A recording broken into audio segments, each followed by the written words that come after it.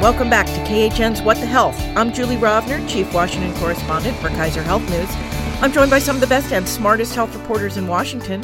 We're taping on Thursday, April 1st at 10:30 a.m. As always, news happens fast and things might have changed by the time you hear this. So here we go.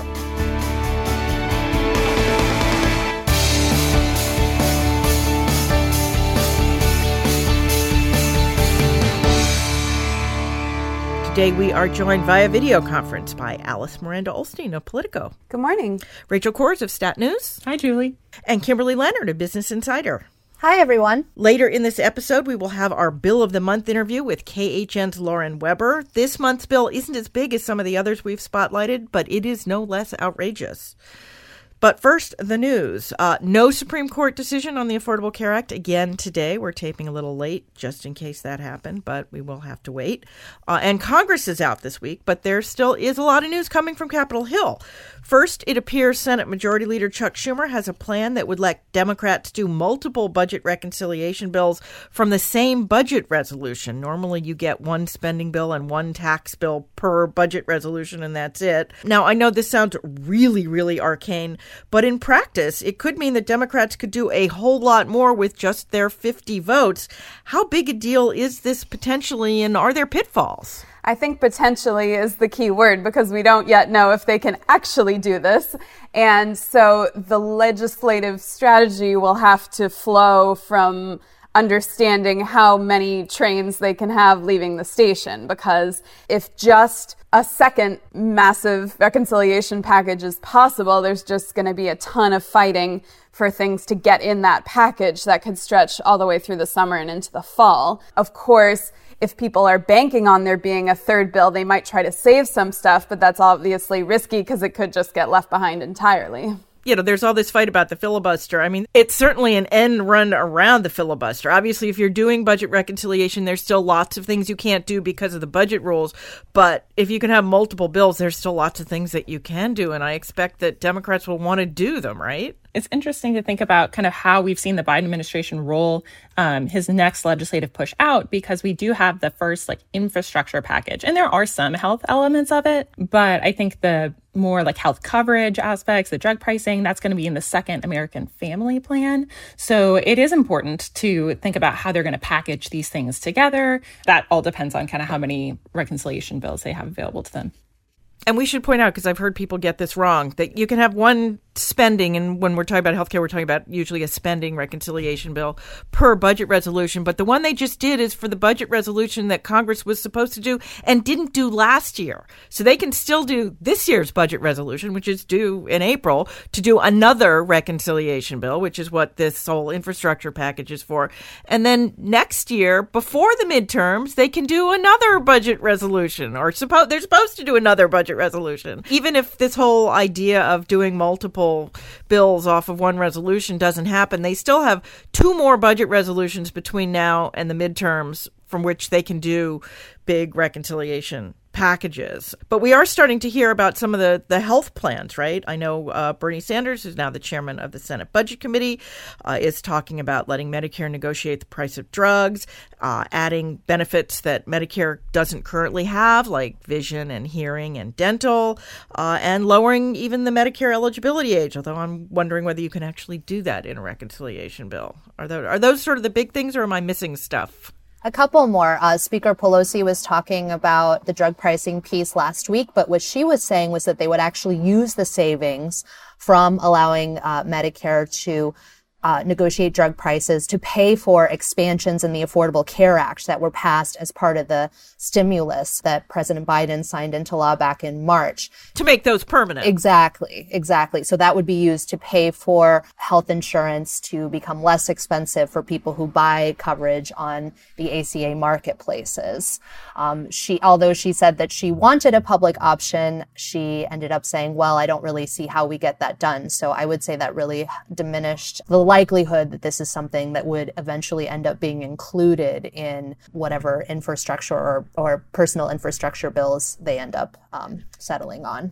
This is an instance where we need to watch what lawmakers do, not just what they say. And I think that the recent Energy and Commerce hearing, where they took up a bunch of bills public option was not among them. I think we need to look at things like that to really see what has an actual likelihood, because they're still waiting to hear Biden's plan for the so-called human infrastructure piece of all of this. And that's going to include a lot of health policy. But in the meantime, the committees are starting to do the legislative groundwork to get ready for things to be ready to get into the package. And I think that's what we need to watch more than press conferences and Bernie's going to say what Bernie's going to say. He's been saying the same thing for decades. We know what he wants.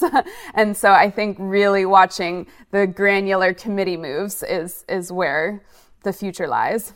I'm just curious, if I remember correctly, when the House Democrats did their drug bill, I think it was the end of 2018, they used the savings, and there are savings when Medicare negotiates drug prices. They used the savings to add new benefits to Medicare, and now we're talking about using the savings to make permanent the expansion of the ACA. I mean, are we setting up sort of a fight for how to use potential savings from drug benefits, from drug price changes?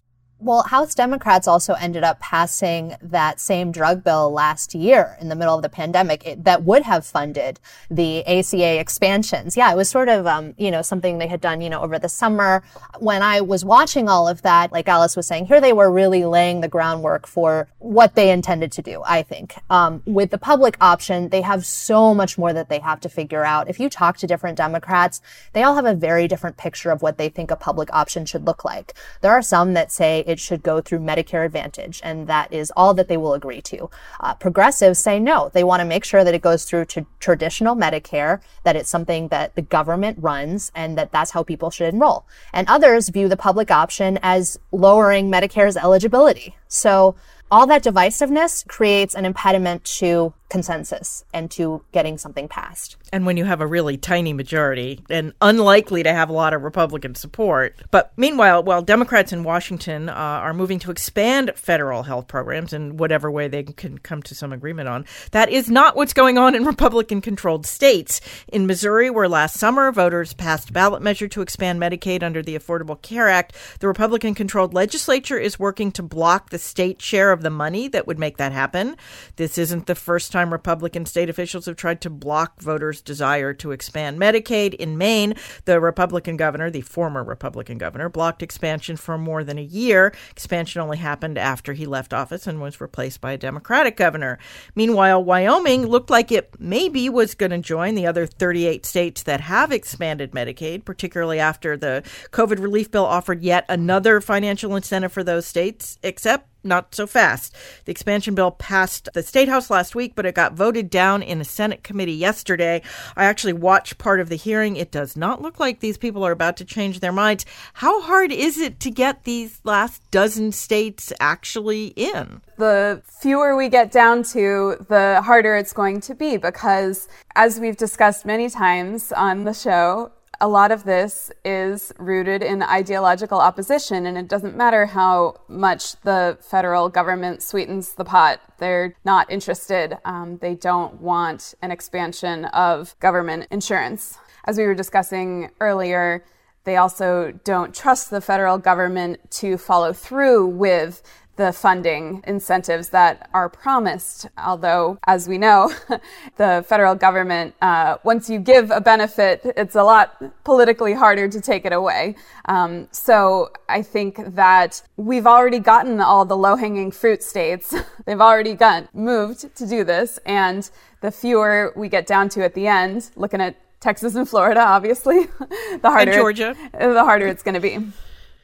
Yeah, I was struck watching the debate that it wasn't even so much that they thought it was expanding Medicaid was a bad idea, or it wasn't necessary, or that it wouldn't help people, but that they really seemed to be just distrustful of the idea that the money would continue to flow. They're terrified. It's like, we're going to do this, and then the federal government's going to pull back, and we're going to be left holding the bag. Although the irony is that these are Republicans saying federal government's going to pull back and leave us holding the bag, when what they want is to have more Republicans in office in Washington. I'm still wrapping my head around that one. That's fair. I feel like this kind of illustrates the challenge that I think the Biden administration faces in looking at, the people who actually fall in the gap here in these non-expansion states. And I think they tried this policy solution, didn't get a whole lot of uptake right away. So I'll just be curious to see, if they try something different to try and get these people some sort of coverage moving forward.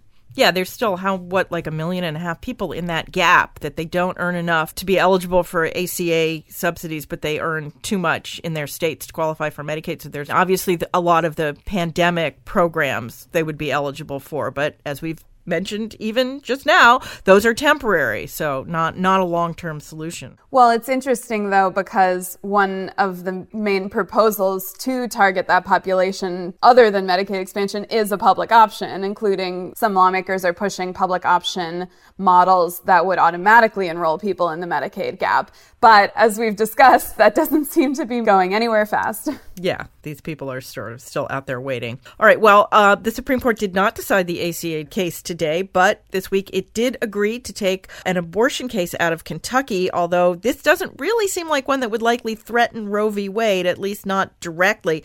Alice, what's this case about? So it's interesting. It's a case out of Kentucky, and it basically is centering on whether the Attorney General can challenge a court's decision about the state's abortion ban, even when the governor of the state is not interested in doing that. And this speaks to the shift of power we've seen in Kentucky with a Democratic governor winning after several years of Republican control, and that really changing the game in terms of the state's position in a bunch of court cases, including on abortion. And so this is whether the Attorney General can kind of go it alone, even when the rest of the state is not behind him. But they're not taking up the question of whether the abortion ban itself is constitutional or not. And we should point out that the abortion ban in this case is a ban on D&E abortions, which is the most common second trimester abortion method used in the United States. And there's a lot of states that have passed these D&E bans. And until now, they've all been struck down because they would violate, what's left of Roe v. Wade, that banning the most common procedure is considered an undue burden, even by conservative judges, at least for now. Eventually, one of these will get to the Supreme Court on its merits, right? But this isn't it. Right. And so the most this case could potentially do is allow more elected officials in different states to, on their own, weigh in on these abortion litigation issues without the rest of the state behind them. So we could see more of that in the future, depending on how the Supreme Court handles it. It could also just be a vehicle for some of the justices to share some of their views on abortion. We know folks like Clarence Thomas never miss an opportunity to do that. And so it could provide some insight into what they will do in the future, but this isn't a case that will really set precedent for abortion in general. And again, this is a case that they've accepted for next term, so we won't even see a decision on this until 2022. All right, well, in the meantime, we need to talk about COVID, which is not only still here, but the nation seems well on its way to a fourth wave. There was more good news on the vaccine front this week in real-world conditions. The Pfizer and Moderna vaccines really are 90% effective, and in a clinical trial of young teens, the Pfizer shot was 100% effective in preventing infection. Meanwhile, according to my colleagues at the Kaiser Family Foundation, vaccine hesitancy continues to shrink, particularly among African Americans, although still 30% of Republicans and white evangelical Christians say they don't plan to get the shot. And now President Biden has upped his promise from getting 100 million shots in arms in his first 100 days to 200 million in that same time. Are we turning a corner here finally on vaccinations? I'm seeing a lot of eligible folks still unable to get appointments in a lot of places. I think Massachusetts is the one where I'm seeing sort of the most unhappy people. I think there's a lot of encouraging news, certainly, but I think we have seen, especially in the past week, a change in tone from some members of the Biden administration, and just kind of framing how urgent this race to get vaccines in arms is because of the variants that we see. If there's some, case increases that are coming. So certainly there are encouraging signs here, but I think the Biden administration is kind of trying to find that balance of how do you highlight the successes of this rollout while still ensuring that the social distancing measures for all those people who can't get vaccines yet stay in place long enough to save lives. Yeah, the begging to please put the mask mandates back for what I think it's 19 states that have abandoned their mask mandates. Yeah, I mean, and that's the thing, that as much as the Biden administration puts out guidance about how to make sure that, hey, we're in the home stretch here, make sure that, yes, we're getting people vaccinated, but we're not out of the woods yet. you see a lot of states that are go ahead and loosening a lot of the restrictions that they have. And so they're definitely concerned that the pace of vaccines won't be able to keep up with the surge that's happening. And so, I think it also is going to be about getting across to people that, after you've had the vaccine, you're still not done. You have to wait until you've had the booster shot, and then you have a couple of weeks still to make sure that you've developed that immunity. So, getting all that information across to people is going to be really important. And in fact, I believe the administration has just launched a major vaccination campaign today with a lot of different community groups and, religious organizations and athletic groups and things like that to really try to encourage people to get vaccinated.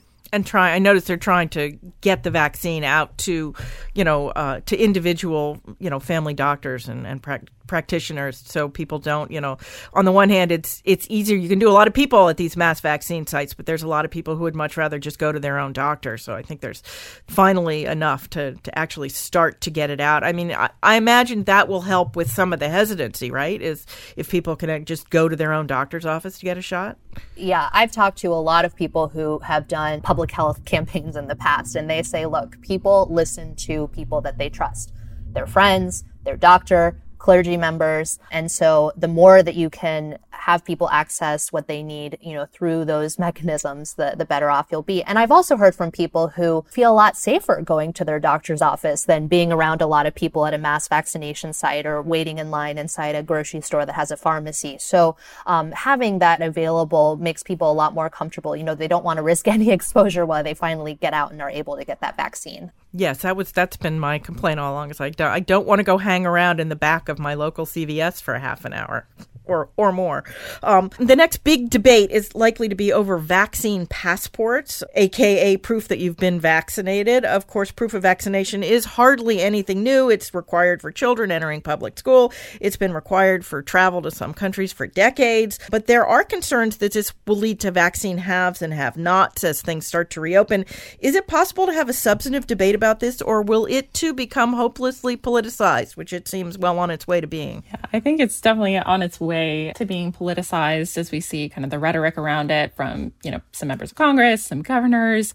And I think there are concerns on the health equity side as well that I think you were alluding to, Julie, that my colleagues and I were talking about the other day, that, if there are hesitancy or there are barriers, language barriers, that sort of thing in certain communities, then that excludes them from, whatever activities, the passports might be required or suggested for. So I think it's a really difficult situation for the Biden administration to navigate. And I think they're trying to walk that line where they aren't developing it themselves, but they're setting standards for accessibility. And I think it's just very difficult. And I think they recognize the challenge there. And so I think it'll be something that certainly is politicized. And I think the Biden administration so far seems like they're trying to stay out of it and just not take ownership of it.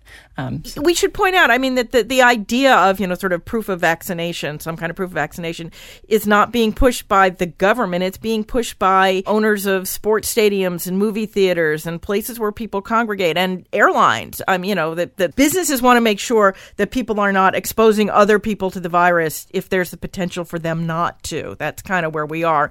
It's a liability thing as much as anything else. And I think the Biden administration seems to want to make sure that there aren't, a million different kinds. This doesn't become electronic medical records where everybody has a separate one and nobody can use it. Although I would point out that the George W. Bush administration tried desperately to coordinate electronic medical records and proved unable to. So maybe this will be a little bit easier than that. But I can just see, if on the one hand that you're right, they don't want to sort of take leadership or take possession of it because there's already the pushback from libertarians and conservatives. But they also don't want it to become this free for all. Is there someone else that they could farm this out to do? I guess we'll have to ask one of our tech people at some point. All right. Well, finally this week, and Rachel, I am glad you're here for this. I am calling this topic, Have Hospitals Overplayed Their Hand? We discussed your story a couple of weeks ago about how the hospital industry is flying high in Washington right now, thanks to lots of sympathetic coverage and the perception of them as heroes, which they mostly have been the past year. Now there's a new report from the Office of the Inspector General at HHS detailing how hospitals are still very much in need, with burnt out staff, still taking hits from canceled elective elective procedures and concerns about their ability to provide mental health care, the exacerbation of health inequities, and particularly even more stress on rural facilities. But at the same time, we're seeing stories about hospitals charging outlandish fees for COVID tests, reductions in charity care, and as you'll hear in a minute in our Bill of the Month interview, adding on charges because they can. Rachel, I'm going to start with you. At some point, is there going to be some backlash against hospitals, or at least some lessening of their metaphorical halo they have right now? Yeah, well, I think we've already seen that kind of start to play out. I mean, in December, hospitals had asked for $35 billion and they got $3 billion at the end. And it was, as we look at, President Biden's package, hospitals weren't happy. They didn't get a whole lot of money. And the money that they did get was $8.5 billion specifically targeted for rural providers, which I think the OIG report highlighted as well, that they were the hardest hit. And I think lawmakers are running into this challenge as well of how do we talk about the hospital industry when there's these, have and have nots, and there always have been, of hospitals that are making these huge profits and are, treating more commercially insured patients and, these safety net and rural facilities that are struggling. And I think they've come to the point where I think they're trying to make these decisions and these discernments. I mean, HHS still hasn't given out quite a bit of the money that they have to providers. They're trying to make sure they have their accounting straight and make sure they're following all the laws as to how which hospitals should be getting the money, and they're trying to make it more fair, and Congress has put more guardrails around the money to make that happen. But I think there are some questions about, these huge systems that have posted really strong financial returns and how to make sure that any future aid is targeted to where it's really needed. And there are some systems and standalone hospitals that are certainly in need. And I think the OIG report did just kind of highlight that again as well. I mean, the hospital industry has traditionally been, incredibly powerful in Washington simply because of the fact that there is basically a hospital in every congressional district. With the difficulties, I guess, in rural areas, it's possible that there's a district without a hospital, but still unlikely. And in most places, the hospital is either the biggest or one of the biggest employers. So they have clout simply because of what they do and what they are. Obviously, they would not like a public option because that would pay them some sort of Medicare rate, either Medicare or Medicare plus something, and not as much as commercial rates. And that would be a problem for them. I'm wondering whether that plays into any of the sort of discussion about the public option that seems not happening anyway, or, what is the future of hospital lobbying for the rest of the year? I feel like one interesting note from the last week is that, hospitals weren't able to get like a Medicare pay bump passed in reconciliation just because of how the legislation was structured, but they actually got it through Congress on a bipartisan basis. I think there were only 2 no votes to give them more money through the end of the year. And I think that is just a signal of, how much... This was canceling the sequester, right? Canceling the suspension of the sequester. Right, yeah, that's just right. extending the pay bumps longer is how I've been describing it, because it gets kind of convoluted. But I certainly think they will be weighing in on any coverage debates. They very much are in favor of the policy, like Kimberly was talking about earlier, on just, making healthcare more affordable. But again, they are opposed to lowering Medicare eligibility age or some of these more aggressive reforms. Affordable as long as it doesn't cut into their profits. Exactly. That's, and every side feels this way. But some, if we're going to get a handle on healthcare costs, someone will take a hit. Drug companies, hospitals, insurance companies. I think for hospitals, it's always been, they haven't really been the boogeyman. If you listen to the way that Democrats talk about the need to reform the healthcare system, they're very comfortable going after pharmaceutical companies. They're very comfortable attacking insurance companies, but you don't hear them talk about hospitals. And that's where a lot of our healthcare spending is. So I do think it's going to continue to be difficult for them to clamp down on the hospital industry. I also noticed that the American Hospital Association put out a list of items that they would like to see in the infrastructure package too. So it'll be really interesting to see whether they get anything on that wish list.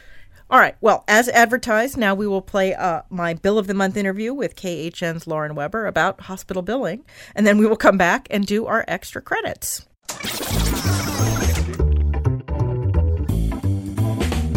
We are pleased to welcome to the podcast my KHN colleague, Lauren Weber, who wrote the latest KHN NPR Bill of the Month and who joins us from our Midwest Bureau in St. Louis. Welcome, Lauren. Thanks for having me. Tell us about this month's patient. Well, this one is a sad case. I spoke with a woman, Kyung-hee Lee. She lives just outside of Cleveland in Ohio, and she had worked as a dry cleaner owner for several years and is still working as a seamstress. Due to all that work with her hands, she has arthritis, so she gets steroid injections into 2 of her fingers, and she goes about once a year or so, and usually it's about $30. And she's been doing this for some time, right? For some time. Essentially she'll wait until the pain gets too bad, and then she'll eventually decide to go to the doctor's office and do so. And every time she had gone in the past, it was about $30. So she goes to the doctor and sees the same doctor, right? Has the same injection, but the bill's not the same. Yes. She noticed this past summer, she went to the same doctor, but the office building where she was going, the doctor's office, had moved up a floor. And when it moved up a floor, the hospital reclassified it as a hospital-based setting, which allowed them to tack on what's called a facility fee, which is essentially a fancy term for a room rental fee, honestly. And it allows hospitals to really charge you for essentially the other care that they offer, which is 24/7 care or other licensing care. But just to be clear, this was not a hospital. This was a office building with doctors in it, right? That's exactly right. It was her normal office building. The doctor's practice had literally moved up 1 floor, but because they renamed it as a hospital-based setting, they were then allowed to attach this facility fee. And that made her bill 10 times more expensive. So how much bigger was the bill? So the bill itself was 3 times larger than it had been ever in the past. And her personal responsibility in it was 10 times larger. So she went from paying about $30 to paying $300, which is a lot for someone who's on Social Security supplemented income. That was a big sticker shock for her, considering she had gone years just paying $30 to get these shots to make her hands feel better. So hospitals can just do this, reclassify the exact same service and hike the prices? Yes, that's exactly right, Julie. Essentially, that is the name of the game of the facility fee. As one expert said to me, it's essentially like getting on an airplane, paying $300, and then landing and being told you owe $3,000 for the gas and for the pilot's time. That's essentially what a facility fee is. And you have no way of knowing until you get the bill. So what eventually happened with the bill? So sadly, eventually what happened, Kyung-hee Lee ended up getting some final notices. She tried to take it to the hospital to protest. They said, too bad, essentially. Her daughter ended up paying it for her because she is on Social Security, and $300 is a lot of money for her. But her daughter, Esther, told me she's very concerned that because now Miss Lee knows that it was so much more expensive to get these shots that she may not get them in the future, meaning that her hands may hurt so much more because she's afraid to access that medical care. So what's the takeaway here? Is there some way to avoid these facility fees? The best way to do so is to call ahead and ask, has my physician practice been acquired by a hospital? In the era of consolidation where physicians' practices are being bought up left and right, you could go to the same physician like Miss Lee did and then come back the next year and you would have a facility fee tacked on. So definitely call ahead. There is model legislation across several states that is looking to crack down on this practice, but by no means is there anything substantial or national quite yet. So basically just buyer beware. Essentially buyer beware. All right. I'm afraid that's the message of most of our bills of the month, but at least people will be armed with more information. Lauren Weber, thank you very much. Thank you so much for having me. Okay, we are back, and it's time for our extra credit segment. That's where we each suggest a story we read the past week we think others should read too. Don't worry if you miss it. We will post the links to these stories on the podcast page at khn.org/whatthehealth. Kim, why don't you go first this week? Sure. I picked one of mine at Insider, and the headline is People Flocked to Florida and Texas for a Lower Cost of Living During the Pandemic. They were shocked when their health care got way more expensive. And what I dive into here is how people are moving from states that have Medicaid expansion into states that do not. A lot of people assume that Medicaid expansion is the same from state to state. It obviously isn't. We talked about earlier in this podcast that there are 12 holdout states still. And, people are shocked to learn that they will not be able to get coverage coverage. One individual from the story had ended up moving back to the expansion state. Another person told me that she was unable to work because she couldn't get the medication that she needed to manage her illnesses. And so she got kind of caught in this cycle of being unable to really thrive in her new home. The story is behind a paywall, but if you're not an Insider subscriber, you can get a 1-month trial for $1. And we're also doing a 50% off sale, only $49 for the year, which is a pretty good deal. Okay. Alice. Yes, I chose a piece in The New Yorker by Jill Lepore, How Do Plague Stories End? Basically looking at all of the literature about what we're going through right now, a pandemic, and really how different societies grapple with that. Some gain knowledge, some lose knowledge. It's a chance for societies to decide what they want to do differently or to not learn anything from it and to just keep making the same mistakes again. So as a former English major, I really enjoyed it. And I love Jill Lepore. Rachel. Okay, so mine is titled The Particular Torment of Dying Now from COVID-19, which was written by my colleague Drew Joseph at STAT. It was just really moving for me to sit down and read this story, which just really spotlights these heartbreaking stories of people who've lost loved ones now in the pandemic when, it feels so close. Some people have gotten vaccines even within households and others haven't. I think there's a special kind of tragedy of people who are still dying of COVID-19 now. So I think it just helped me think about kind of the stakes of the choices that we're all facing in these next couple of months as we, just kind of wait for vaccines and kind of wait for the light at the end of the tunnel. And so, yeah, I think that was just really moving and something that I would recommend people read. So mine is from The Atlantic by Olga Kazan, and it's called The Vaccine Line is an Illusion. And it's one of several stories I've read about the ethics or lack thereof of vaccine line jumpers, though this is mostly about younger line jumpers, since in most of the country, older people are finally eligible, even if in some places they still can't get appointments. But what struck me is something that I experienced myself, which is that you can be patient, but only until you perceive that other people are line jumping. And then you get crazy wondering if you're being a chump for not line jumping, or if everyone else, including your friends and family, are secretly terrible people. And I've come to the conclusion that we are all experiencing more than a little trauma from being cooped up for over a year and need to take a breath. But yeah, we really could and should have done this rollout better. So forgive yourself if you're having unkind thoughts. That is our show for this week. As always, if you enjoy the podcast, you can subscribe wherever you get your podcast. We'd appreciate it if you left us a review. That helps other people find us too. Special thanks, as always, to our ace producer, Francis Ying, who makes us all sound good, even when we're in different places. Also, as always, you can email us your comments or questions. We're at whatthehealth, all one word, at kff.org. Or you can tweet me. I'm at Jay Rovner. Alice? At Alice Holstein. Rachel? At Rachel Kors. Kimberly? At Leonard KL. We will be back in your feed next week. In the meantime, be healthy.